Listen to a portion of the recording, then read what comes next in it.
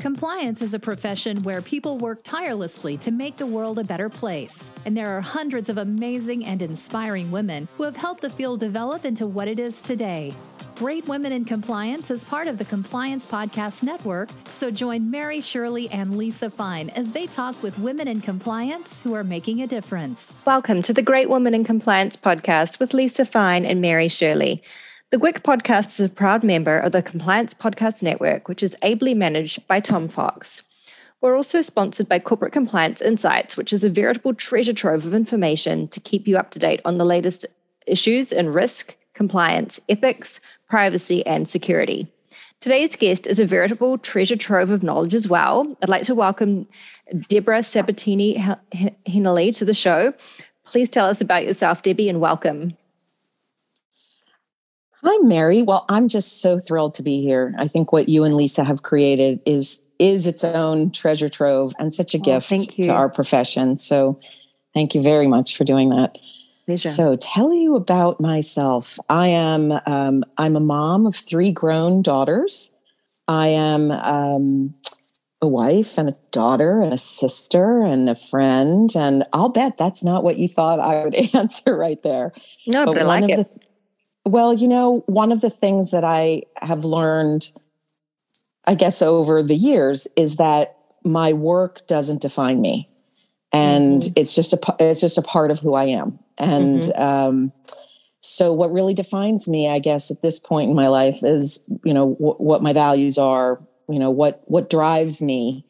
And, what drives me really is my family and being a good role model and a supportive mom and wife and sister and daughter and friend.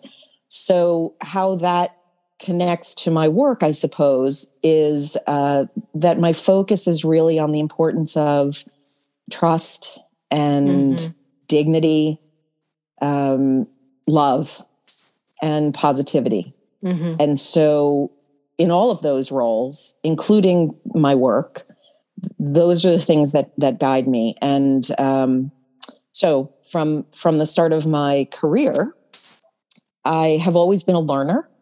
I was an engineer. I started as a civil and environmental engineer for supervising construction in the 80s. So you can imagine that I encountered all kinds of interesting things that ultimately fell under a compliance umbrella. But it was really, if I think about my engineering education, it really was a cross-discipline program that I was part of at Duke, where I went to engineering school, called Science, Technology, and Human Values, that always kept me interested in things kind of outside of engineering. How does our work as an engineer or as a company fit into society? How do we do what's right? Just because we can do something doesn't mean it's right to do it. So I suppose there was always part of me that wanted to focus more outside of applied engineering. I came out of law school coincidentally at a time when underground storage tanks were the focus of the EPA here in the States. And so as a baby lawyer in a Washington, D.C. law firm, I was immediately an expert in something, which was kind of a bizarre feeling. And so I practiced environmental law for 5 years. I went in-house at that point because I had given birth to our second and third children, twins, our younger daughters. And someone told me that I needed to go in-house to get a life.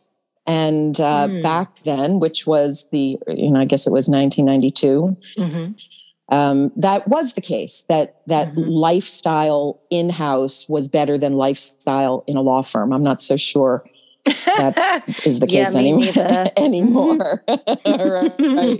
Right.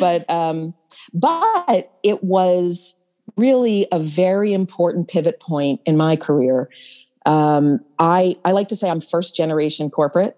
My parents are a psychologist and an engineer, but both first generation college and professional school.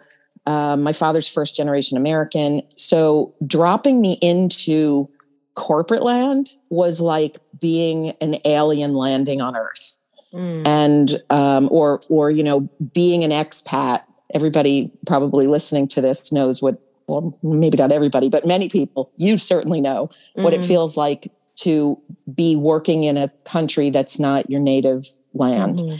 And so there were many, many, many lessons that I learned along the way that were more about how to operate in a corporate environment than about how to be a good environmental lawyer.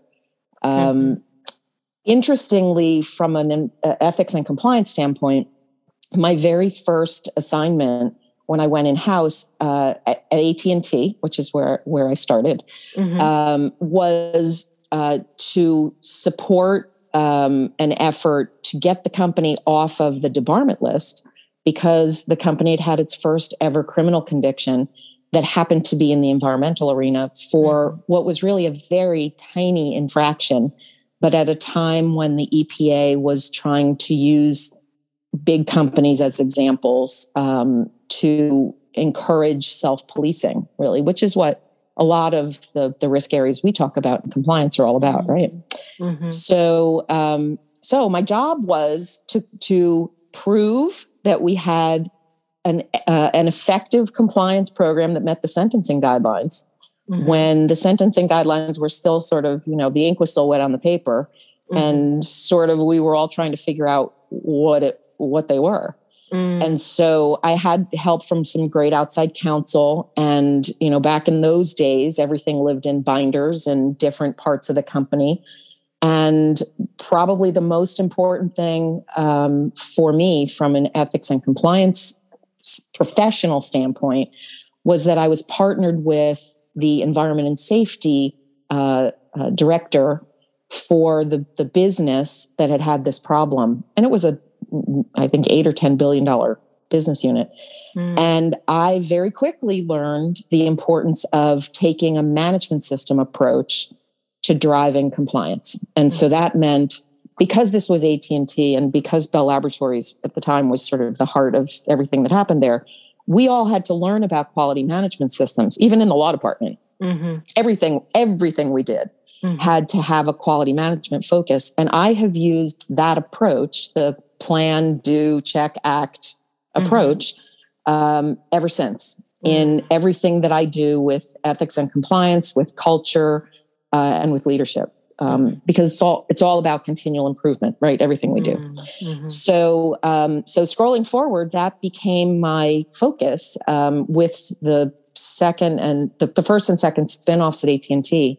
While I was still responsible for environmental compliance, I was given broader responsibility for other regulatory areas.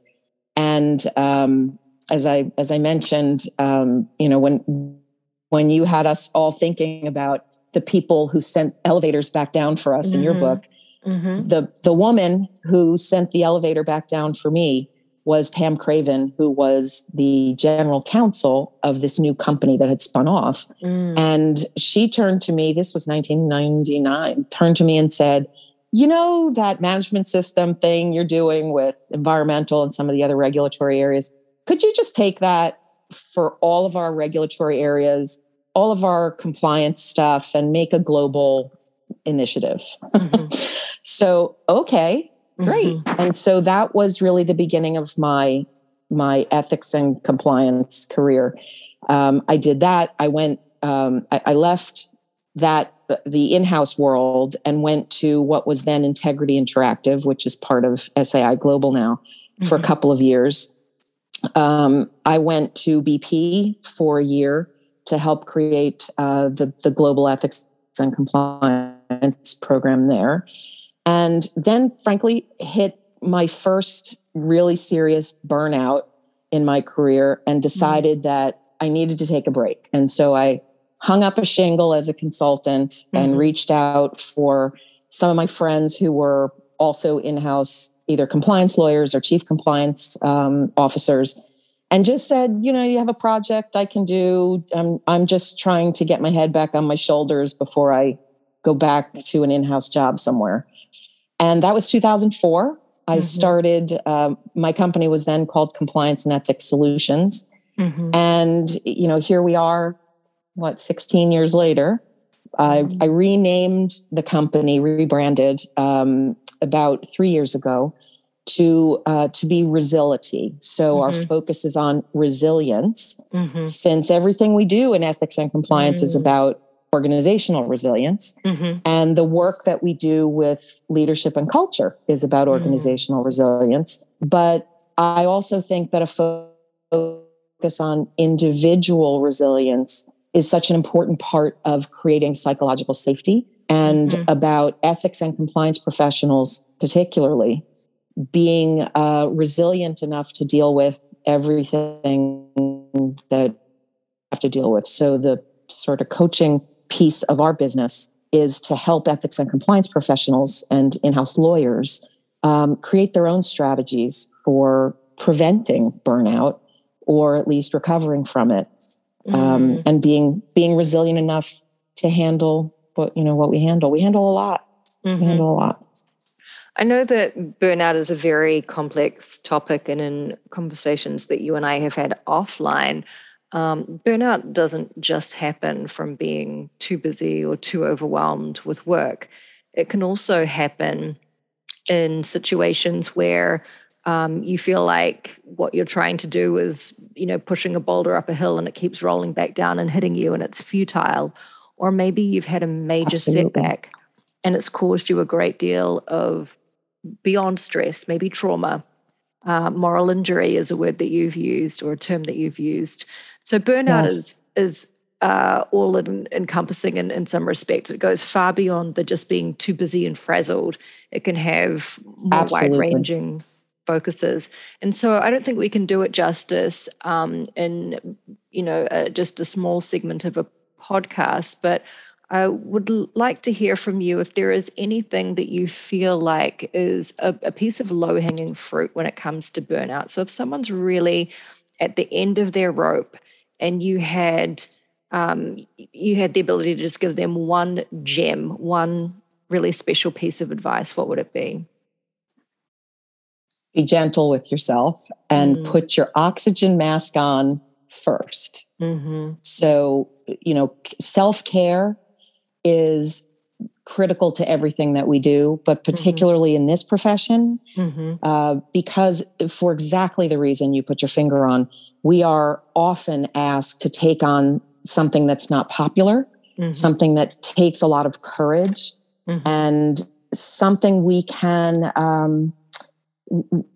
cannot always get the support we need to do. And the moral injury piece of this that you and I have talked about offline is that sometimes we actually run into unethical or inappropriate behavior in this profession, I'm sad to say. Yeah. And I would expand that, right? Would you agree? And not just compliance, but legal and compliance. And, we're the people who are supposed to be the guardians of the values and the principles. And so if we find ourselves working for someone who lets us down, betrays us, doesn't support what we're doing, that's almost worse than, I agree.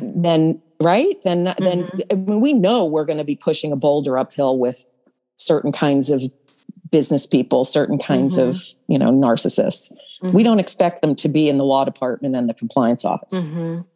And so I guess the be gentle part of this, be gentle with yourself part of this is know that you're not alone.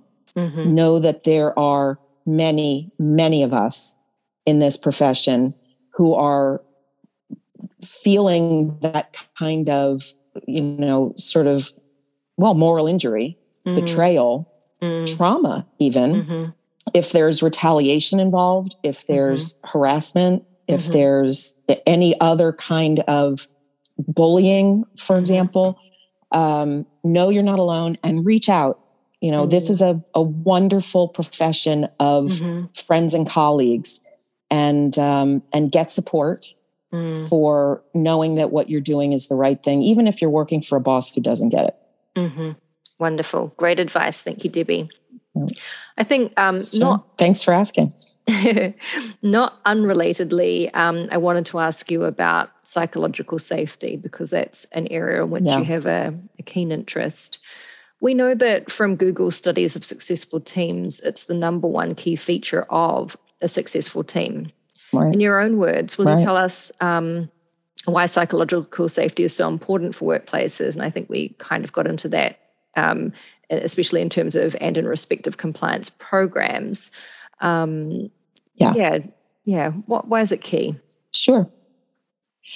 So psychological safety really has its roots in business productivity and employee retention, and in its earliest days in the 60s, the focus was on team productivity and the free flow of information. I would say Warren Bennis, who's sort of one of the if not one of the granddaddies of ethical leadership, told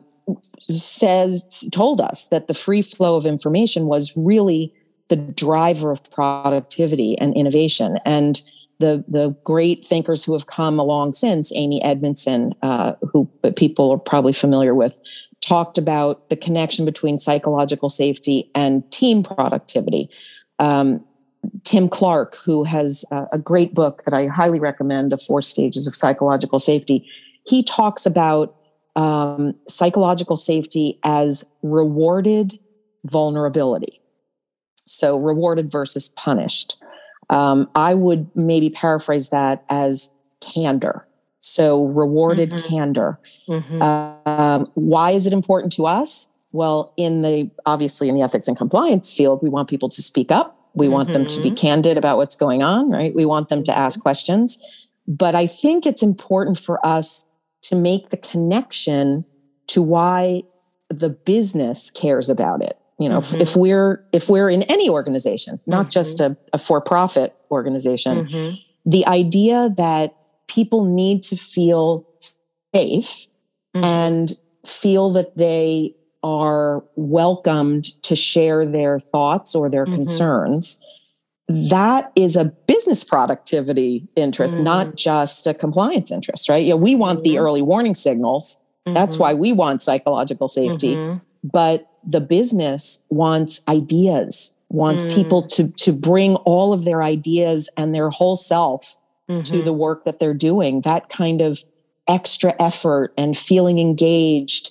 These are some of the things that we measure, corporations measure in employee engagement surveys. Why? Because it's important to the productivity of the organization. It's important to retaining your great talent. So how can we leverage that in the ethics and compliance thing that we've been doing for a number of years is kind of cross-pollinating the demand for the need to feel that you belong to the organization you're working in is what's going to generate psychological safety. And the sort of the overlap between the business needs, the innovation needs, and the integrity or inclusion needs for psychological safety seems to me like a great place for us to connect what we do to the business strategy. Yeah, that's actually that I was going to say that was my big aha many years ago when I was in-house and thinking about how to get people to speak up. The employee engagement surveys that many of our companies, probably people listening, have done. One of the things they do ask is if they're based in the Gallup 12 management rubric. One of the things they ask is, I guess you have to rank this statement. My opinion counts at work, right? Or something like, I feel comfortable sharing ideas at work. Well, what I always loved to do was look at that set of results, to find the fruit in where are my champions in the organization for the speaking up culture that we're trying to develop. Because if you can find the managers who are already getting high scores from their people around making people feel comfortable trying new things, it's okay to make mistakes, share your ideas and so forth, ask questions, then it's only about a half a step from there to get them to understand the value of helping people challenge the status quo, raise concerns, ask questions, say, I don't know what to do, right? That's what we need. And that kind of environment really has to come from leadership and management first before it can come from your colleagues. And then for level setting purposes, I'll ask you to describe in your own words, what is psychological safety?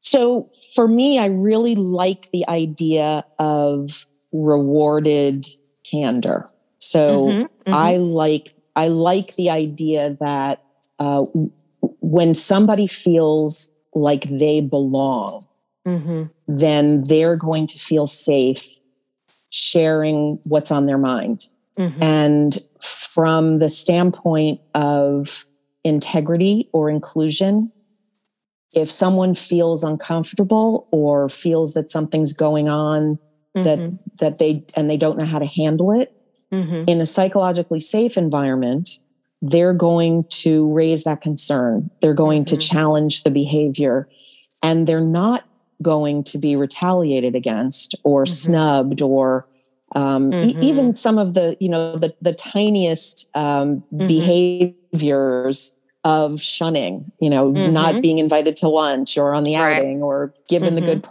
projects, whatever. In a psychologically safe environment, those things aren't going to happen, because when you speak up, other people are going to say, oh, right, that's what we do here. It's painful to hear, but gee, she's got a point. This is something actually that goes back to the way we built safety cultures in the, at least in my experience in the, in the 80s and 90s, was not the company saying, thou shalt wear a hard hat, or, thou shalt wear safety goggles in the, in the lab. It was your neighbor, your colleague saying, Deb, wear your safety goggles. And me saying, oh, Mary, thank you. Instead of saying, who the heck do you think you are? Right? It's because we care about each other. We belong to each other. And so I'm looking out for you and you're looking out for me. That's kind of at the core of a psychologically safe environment in a culture of integrity. And that's how we have to build cultures of integrity in every other risk area that we have. We together are responsible for each other and for the organization as a whole. And that happens best with psychological safety. So speaking of the build, what are some low-hanging fruit ways to increase psychological safety in organizations? Well, my favorite way to do it is with role playing, and that's a lot harder to do now that we've been living in Zoom land for 2 years. But we have a couple of different workshops that we do that are actually kind of fun. They're at first they're maybe a little uncomfortable, but the idea of playing a character who's either a bully or a leader who doesn't listen, or, all of the characters that we wish we could wave a magic wand and change in order to build psychological safety. Those characters are not me, my boss, my VP. Those are just characters in a story. And then the rest of the characters who have to deal with them we're just play acting, right? We're not really calling anybody out directly. So if we start there with something kind of fun, and we can sort of as a mirror on our organization, where do these behaviors exist in our organization, in our team? Then we can move from there into, so how'd that feel? And, what worked, what didn't work. Can we use, in our case, we like to use the values of the organization if they're meaningful, because we all know that not everybody's value, all values are not created equal. Right. But if we can connect a speaking up environment with some of the values, then we're helping to create a vocabulary where people can say, I don't think that what's going on here is consistent with our value of fill in the blanks, respect, care, teamwork, whatever. But I do think that the low hanging fruit around getting people to talk, you have to get beyond the culture assessment. That obviously maybe that's not obvious. We have to start with a culture assessment because that's the easiest way to get, sort of the pulse of the environment. But fixing it, the low hanging fruit around fixing it, has to come from getting people to talk about it, because we can't just lecture. We have to get people to apply it, try it, run it through their brain, their heart, and internalize what it takes to create an environment where everybody feels safe to speak up. Yeah. And interestingly, with culture assessments, on the day that we're recording this, it's the day that's hit the news that Rio Tinto, which is a mining company in Australia, they've just published the results of a culture survey. It's quite grim, but I think to a certain extent that the novelty of them putting this out and having it public shows strong accountability towards absolutely taking it seriously and wanting to do the right thing. So that's an interesting movement that we've seen. It sure is. That we're seeing currently, and it'll be interesting to see if other companies take the same, take the example and do the same. Yes, I have to say the hearing the CEO speak about it publicly. I mean, that took courage, obviously. I agree. Guts. It's right. It's and humility. But boy, if you want to be accountable, say it out loud. And I give him a lot of credit for that. I mean, obviously there are a lot of things they need to work on. And if they were my client, I would say bravo for having the CEO talk about it. Yeah. But be careful what you commit to. When you do a culture assessment and you find, lots and lots of issues that you want to work on, it's important in my opinion, it's important to just really boil it down, to commit to moving the needle on. If you're doing an assessment every year, and then the other piece of advice is, this isn't just about the leadership creating the environment. I think that it's also about employees engaging on the fix. Because, right. I mean, so first, yes, it's great. The CEO said, we have these results and we're going to address them. Wonderful.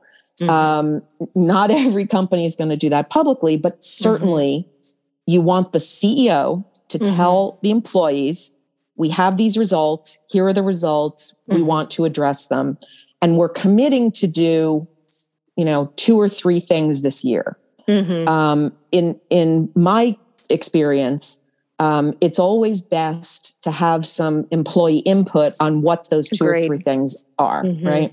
So that's where the, focus groups, or I love creating working groups that are cross-functional, cross geography, multi-level, so that you get a good feel for what employees think is possible. But then we really need employees to own it with the leadership. Because we all are part of the culture. The culture is just the sum total of all the behaviors, right? Exactly. And the behaviors, So it's not just leadership that has to change. All of us have to change. Yeah, I totally agree. We have a phrase at Fresenius, which is we all own compliance. And there's even a slide for slide decks in which you have to speak on the we all own compliance slide for every presentation. Oh, I love that. Yeah, that's. I might borrow that, Mary. Thank you. With attribution, of course. Yeah. I'll share some more information with you offline about that one. Thank you.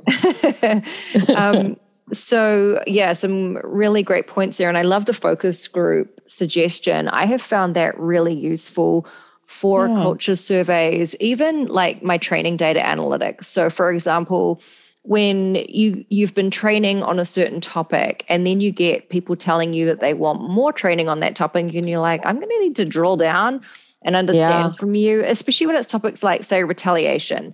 And, you think, okay, we've been telling you that we have a strict policy against it, But if people still, have that fear, holding focus groups can be a really awesome way to understand the root cause and help you tailor your campaigns in a better way, so that you're, not saying the same thing every time and not getting any results and not getting traction. Yeah, exactly. You're absolutely. I totally agree. And in looking back now, some of my greatest challenges around culture change work were convincing leaders to do the assessment in the first place.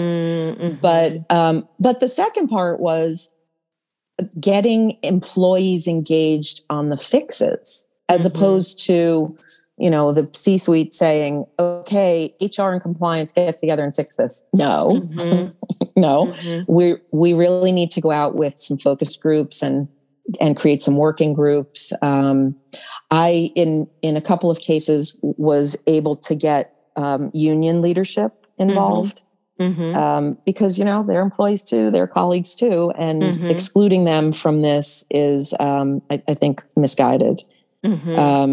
But so much of what I've learned over the years really came from not talking, not assuming, not asking leading questions, but asking open-ended questions about why we're getting the results we're getting on culture assessment. And that's hard. We're problem solvers, right? So the leading question is, we think we know why people don't trust senior leadership. So, but instead of asking, is it that you don't see enough of them? No, just say, this was the result. What do you think causes that? And, right. And we can be surprised if our assumptions were wrong. It's always good to challenge our assumptions.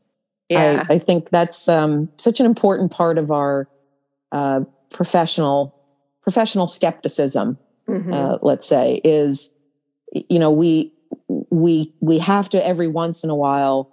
I think it's Alan Alda quote says something like, our assumptions are our windows on the world. It's important to clean them off once in a while to make sure we're seeing things clearly. And I think, isn't that good? And I think that is really important to remember when we're analyzing results of whether it's a culture survey or a risk assessment. We shouldn't assume we know what's going on in the business. We should be talking to people directly. Yeah, that's a great point. And I think one of the things that I learned way later than I think I would have liked to have was that I used to think that just, having one country be a pilot country and getting input and feedback from them, that was a sufficient two-way conversation. But I've come to believe that it's not. And when you think about it, in compliance, we request that the business involve us early and often when they are thinking about, engaging in a transaction or doing something. And, if we're asking that of them, then we should be holding ourselves to the same standard. So if you are thinking about reviewing your policies, for example, Novartis had their colleagues help provide input, right, for the code of conduct. If you are thinking about, drawing up your training plan for the next year, what kind of data have you included, or who have you spoken to get qualitative information that will help inform what you're trying to do? Even if it ends up vindicating what you thought, then you can point to, the rationale and say, this is what the decision making was based on. Right. Absolutely. I mean, this is what good ethical decision making is all about. So we should model the behavior that we're asking, right? Exactly. You think you've made a good decision? Well, try it out on some people. And if they, right? And if they give you different perspectives, maybe you need to tweak your decision. Or if they affirm what you said, if they come to the same conclusion, okay, great. You can feel more confident that the decision you're making is an ethical one. But I love your kind of flipping it back on us. We want them to involve us early and often. Well, how about vice versa? Right. So, yeah, that's very good.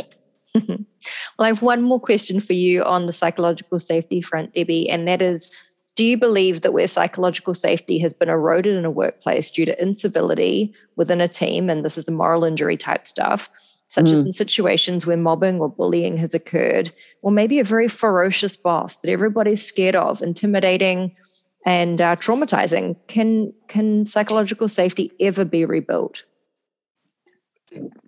Yes. Next question. This is really some of the tough stuff that we grapple with. And it's something that we talk about a bit in our training when we help companies create internal investigations expertise. The idea that when the investigation is over and we've made our recommendations and HR and management have dealt with, the bad behavior, the bully, the boss, whatever, we can't all just, wash our hands and move on, because there's been, in the wake of whatever that behavior was, there's been damage done to the working group, the team, the colleagues. Maybe some of those people were interviewed, they were witnesses, they might have been bystanders, they might have been targets of whatever the behavior was. So it's important that we make sure that there's work done to focus on not just prevention of, the behavior that happened, but that there's work to focus back on the sense of psychological safety and connectedness in the people that remain.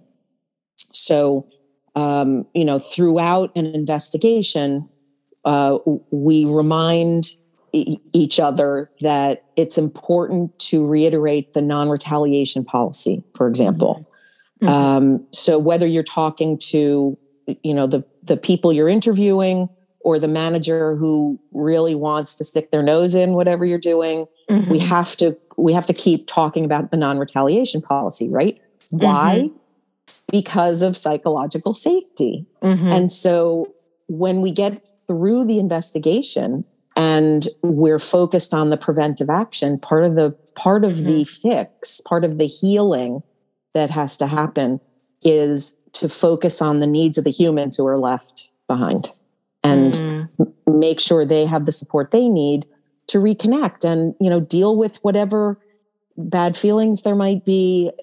There might be people who disagree about what the outcome of the investigation was. We can't just leave all that dangling, because that the energy that gets focused on harboring those feelings is not going into resuming work, reconnecting with each other, trusting each other, and being, productive together.